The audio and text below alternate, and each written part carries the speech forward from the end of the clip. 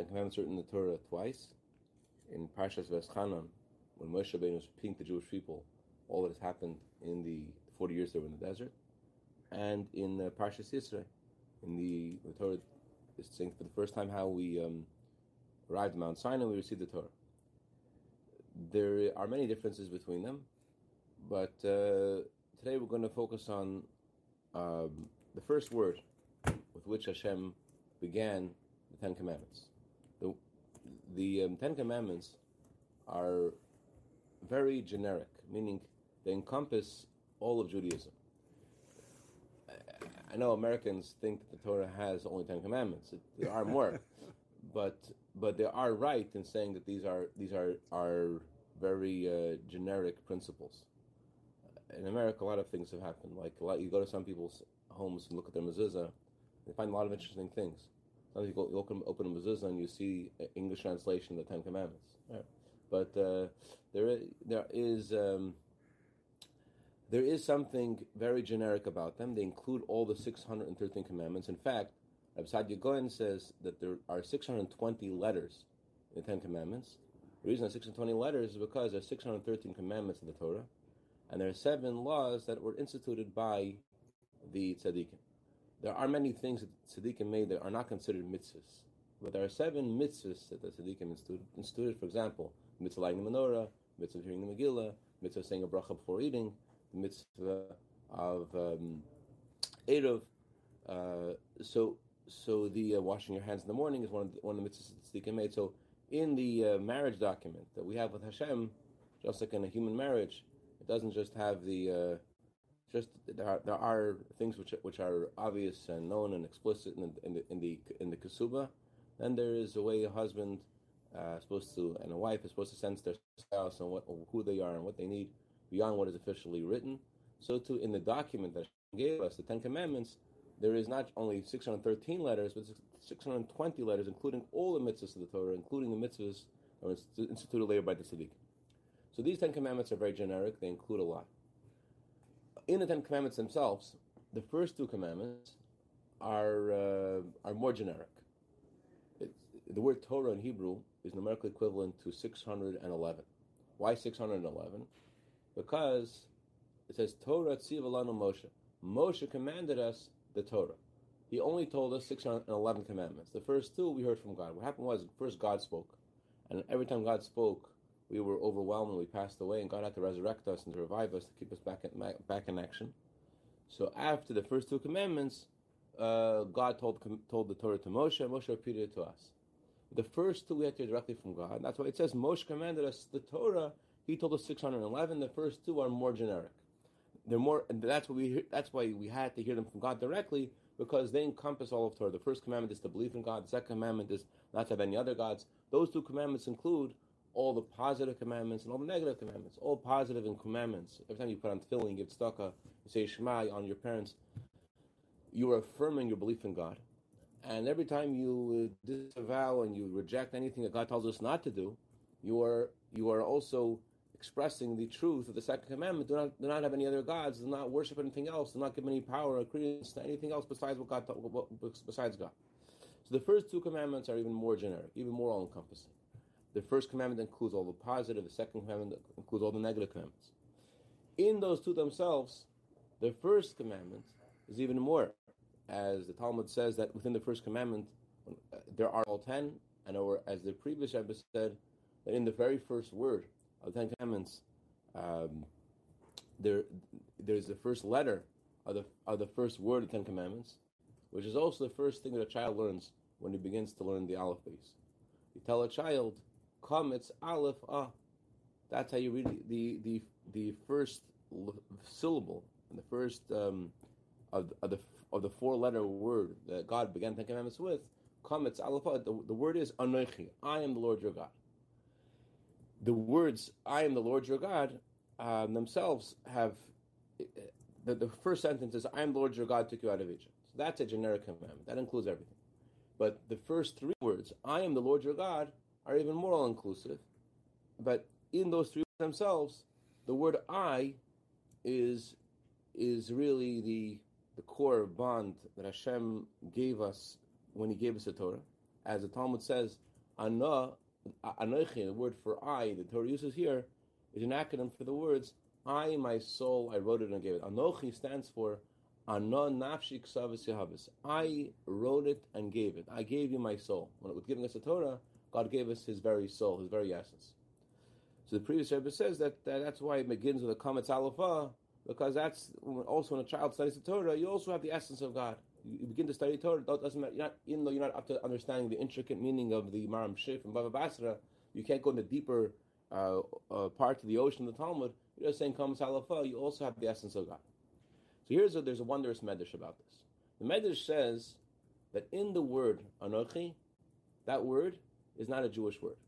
It's an Egyptian word. And the question is, why is there an Egyptian word for the holiest word of the Torah? Even in the three words that God says, I am the Lord your God, in those three words themselves, Anochi represents a higher level of holiness. The word Elokecha, which means your God, that refers to how Hashem's light is filtered and contracted to become to animate you, to be your personal God, to give you your energy. Then there is the name of Hashem, Yud-Kei Vav-Kei, the name of Hashem, which the Zohar says is above time. The word Yud-Kei Vav-Kei has in it three words: past, present, and future. So the name Yud-Kei Vav-Kei expresses how God is beyond time, how God is infinite, God is transcendent. Anochi, I, refers not to God's light, the way it's contracted to animate each of us individually, personally. Not the way God's light is transcendent and just above time, but Anochi refers to God's essence. And as the Zohar says these words, Anochi, that's not a holy name of Hashem. It's not, you ought to say it, I just said it many times. I'm allowed to do that, because it's not considered a holy name of Hashem. It's not considered holy. There are seven names of God that are not allowed to be erased. Once you write them down, you're not allowed to erase them. You want to say them for purpose of prayer or purpose of study. But Anochi is not one of them. Anochi is not considered a holy name. Anochi is considered something which is beyond all names. There are the names of God which express certain parts of so to speak. The Medrash says this. The Medrash says, God says, I have many names. Why do I have many names? Because according to my deeds I am called. When I do this, that's my name. In other words, the name of Hashem expresses different. Each name of Hashem expresses something else. There's a way God judges the world. There's a way God extends benevolence to every creature. There's a way God is omnipotent. They're all different facets of Hashem's truth as Hashem relates to us. As in the language of the Medrash, according to my deeds I am called. Just like by a human being, the purpose of a name is to relate to others. So to God's names, they express the way Hashem relates to us. The way when Hashem expresses His sovereignty, there's one name, the Alef Dal Nun Yud. God expresses His miracles, the name is Yud-Kei Vav-Kei. God's mercy, Alef Lamed, or God's justice, Alef Elokim. So each name of Hashem expresses something else. But then there is Hashem is beyond all names. And that is the word Anochi. Anochi, I, the Egyptian word Anochi, that expresses God's essence. The question is, why is there an Egyptian word, specifically, that we're using to express God's essence? If there's any word that expresses something holier, this is the place to put in something holy. But this is specifically an Egyptian word. And the question is, why an Egyptian word? Does it specifically use the word holy to describe this word, that this is the holiest word? The Zohar uses a name that does I, who am I, my essence, who cannot be contained in any letter or even the tip of a letter. In the letters themselves, there are the letters, and then there is the crowns in the letters. Right. So I, who am beyond the letters and beyond even the crowns of the letters. Right. So it says in the Talmud that when the angels were complaining to God about God's attention to Adam. Why is God so into Adam? They said to God, why is he so into man? What's the big deal? What does the guy have? So God told the angels, I'll show you how smart he is. Come with me. And God goes over to Adam and says, Adam, points to each creature, each animal, and asks Adam to name the animal. So Adam points to an ox, says, ox, that's sure. All the angels are like, wow. And Adam says to another the donkey, says, that's a chamer. In Hebrew, chamer is a donkey. Chamer, all the angels are like, whoa, amazing. question is, what's the big deal? The answer is that the Hebrew language is different than all other languages. All other languages, the reason we use the word cup for this and the word hat for this is just we agree to it. Nothing, our lives would go on perfectly if this would be a hat and that would be a cup. Nothing would happen. It's just we all agree to use certain words to describe different things so that we'll have a language together. That's all other languages. All other languages, first there's the thing, and once there's the thing, then there is a word that's used to describe the thing. So we agreed to use this word to describe the thing. Hebrew is unique in that Hashem didn't make the things yet. So Hashem used his letters of his aleph base, of the holy 22 letters of the aleph base to create every creature in the world. So with the 22 letters of the aleph base, Hashem made the world. So it's not that Hashem said, let there be light, and light came to be. Rather, the word light, that word, aleph, vav, reish, that is the spiritual DNA, that is the deepest and the starting point of each creature. The reason there is a donkey is because there's first the name of the donkey. God used the letters, the aleph base, to create every creature.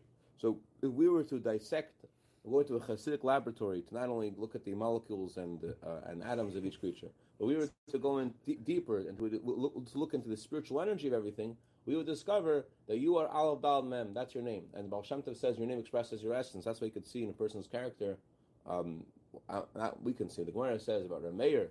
Rameir was able to see in people's character their name through their character. That's not something that everyone can, but sometimes it's obvious.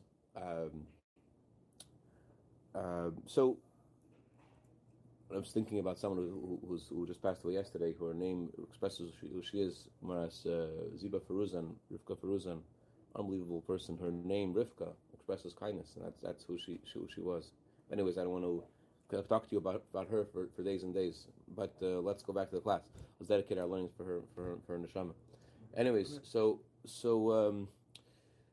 in Hebrew, there must be. That's what the angels were so impressed. The angels were so impressed because they saw that Adam could see the inner workings of each creature. It wasn't just he happened. Oh, Chamer. Anyone could give any name to anything. What was impressive was that Adam didn't give a name. Adam could see. He had such wisdom. He could see the inner energy of each creature. That's why the angels were so. Wow, what an amazing guy. But there's one word that doesn't exist in Hebrew. The word for erva. The word for the bris in Hebrew, there's no word in Hebrew to describe that organ. Everything has a name, everything has a divine source, and yet that limb does not have a name in Hebrew. So the question is, how does it exist? How does it exist? Doesn't have a name. In order for everything to exist, it has to first have a name, and the name is it's godly energy. So the Rambam says, why do we call Hebrew the holy language? What makes it holy? The Rambam says, it's holy with the holy language. It's holy because it doesn't have a name for the erva. It doesn't have a name for that. So the question is, does it exist? And the answer is that the way things are in Hebrew are different the way they are in other languages. I'll explain what I mean. When God made the world, it was Adam and Eve. And Adam and Eve ate from the tree. And once they ate from the tree, the Torah says they knew that they were naked. That means before they didn't know they were naked, now they knew they were naked. Of course, they knew they weren't wearing clothing, but they didn't know there's anything to be embarrassed about not wearing clothing, because for them, their physical intimacy, for them was a mitzvah like putting on tefillin. The mitzvah put on tefillin, the mitzvah physically intimate. There was nothing to be embarrassed about. There was no sense of desire and pleasure. There was just a sense of a mitzvah. God has a commandment. There was no sense of doing something that they should be embarrassed about. So that's the meaning of what we say in Hebrew. So what happened through the sin? So the sin, how could it be through the sin they discover something? Through the sin they know something they didn't know before. It's not that they knew something that they didn't know before. This sin tainted their experience, so now they felt there's something to be embarrassed about. Now they didn't just feel, oh, this is a mitzvah put on film. Now they felt self-conscious about it because there was another layer of the experience that they didn't have before. So it's not that there is no description of erva in Hebrew. It's more that in Hebrew it's not considered erva. And the way things are in Hebrew, things are holy. Later they could descend and they could, through the sin of the tree of knowledge, there could be a descent in creation, other things can emerge. But the way things are in Hebrew, everything is holy. So, that's the Hebrew language, a holy language where there is no word to describe that, to describe the erva. In fact, in Hebrew, there is no erva. The erva is something which descends later through the sin of the tree of knowledge. Okay. In other languages, which have words for erva, which have words for all kinds of things, which aren't in the holy language, there are languages that are better than others. The lowest of all languages is the Egyptian. The Torah says about the country of Egypt, that it's called Ervas Haaretz. It's called the abomination of the earth. It's called the most immoral place in the world. So the question that, again, now is reinforced. So why is it that when we want to use a word for the beginning of the Ten Commandments, the all-inclusive word, the essence of Torah, the essence of God, why are we using an Egyptian word? So the answer is like this. When Moses ascended to Mount Sinai to get the Torah, the angels again complained to God, this is your treasure, this is your precious gift. You're going to give it to a human being? Are you crazy? Why are you giving this to a human being? So God asked Moses to respond to them. So Moses responded to the angels, hey, it says in the Torah, I'm Lord your God, took you out of Egypt. We have been to Egypt. Why is this for you? Doesn't say, it says in the Torah, honor your father and mother. You have a father and mother. It says in the Torah, do not swear falsely.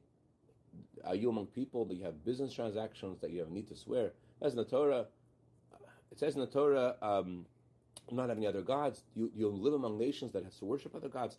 Why should you get the Torah? Moshe proved to them that the whole Torah is not relevant to them. Okay. But the question is like this.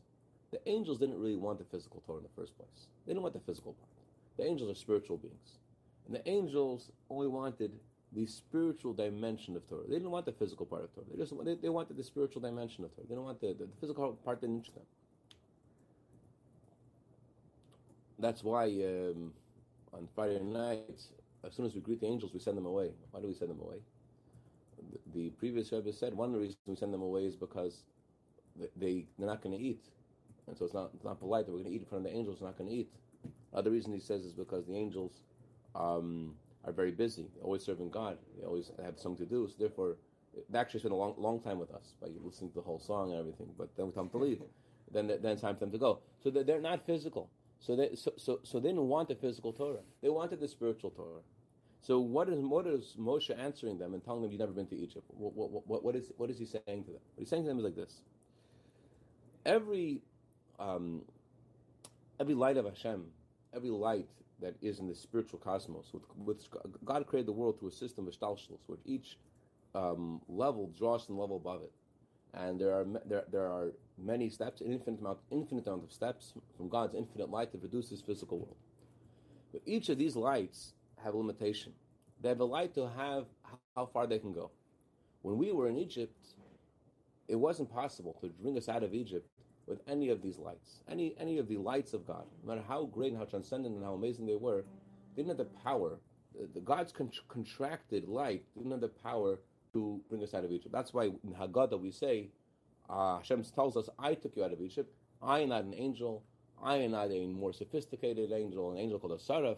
I am not a messenger.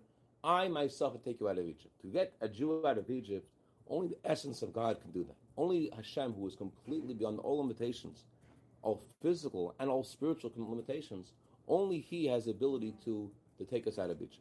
Only He can come to a Jew in the physical place of Egypt and bring him from Egypt to Mount Sinai to receive the Torah. That's something which is not. There's no parallel for that. There's no possibility for that in his shtalshlus, in the spiritual cosmos. So what Moshe had been told the angels was the Torah.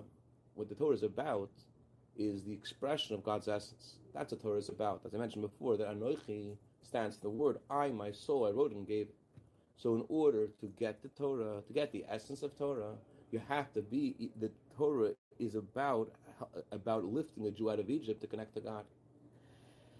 If if the person is in Egypt, the person has parents, the person lives among nations, and he has the challenges of serving other gods or other things he's attracted to, he shouldn't be attracted to, and he defies those things, and he does the right thing anyways, there you see the essence of God. There you see the power of Hashem. And that's why the name of God for the giving the Torah is Anochi. It's an Egyptian word. When a person is involved in the physical world with things that it seems are so low and so similar to the unholy, and yet in those items in his life, those personal, intimate moments, he still maintains holiness and purity, even in those private, intimate moments. That is an expression of God's essence. There you see Hashem's truth. There you see the essence of God. It's only the essence of God that can confer holiness on the erva, on the parts of our life which seem that are so unholy, which are so not pure. That is where you see the essence of Hashem. Therefore, Hashem specifically used the word which expresses the opposite of holiness, a language which expresses the opposite of holiness. Because Hashem is saying to us, do you know how to connect to my essence? The way to connect to my essence is not when you're learning Torah and doing mitzvahs only, but specifically when you bring holiness into those parts of your life which seem unholy, when you eat and when you drink, and you do all those things which seem to be not holy, and yet you connect to me, then you're connecting to my essence. To go out of Egypt, to bring holiness into the place of Egypt, and that touches God's essence. And that's why the Talmud says, as King Solomon says, in all your ways you should know him. The Talmud says this is a small idea, it encapsulates all of Torah. That sentence, in all your ways you should know him, all your ways you should know him, that encapsulates all of Torah. Why? Because what is that sentence talking about? It's talking about you being in the world, and you being involved in physical things, and all corners of the world, all Egyptian kind of moments, it would seem. And yet, the Eibusher says, I'm giving you the Torah, and I'm giving you the ability to bring holiness to everything in your life, and that everything in your life has purpose and meaning, and you have the ability, wherever you are, to connect to that. That comes from the essence of God. And that's how you connect to the essence of God, specifically by, in all your ways, knowing Hashem. You connect to Hashem by learning Torah and doing mitzvahs, that's true. But where do you see that your whole being is one with God? Where do you see that it's your I, that even your private, personal things that aren't officially part of the rule book, it's your ways. That's where you see a connection of essence to essence. That's why Hashem gave us the Torah with this Egyptian language to tell us that in the things in your life which seem they're not holy, they're nothing to do with holiness. You bring sanctity to them. You're connecting to the essence of a God and the essence of, and that indicates that there's a bond between you and Hashem, between the essence of who you are and the essence of what the Torah is about, the essence of Hashem. That's what I wanted to share today. Any questions or comments? I'm sorry, I'm confused. Yeah. Erva is the term for the foreskin that is cut off from the breast? The whole organ. The whole organ? Yeah. Okay. Any other questions, comments? All right. Taka Baruch. I would say you're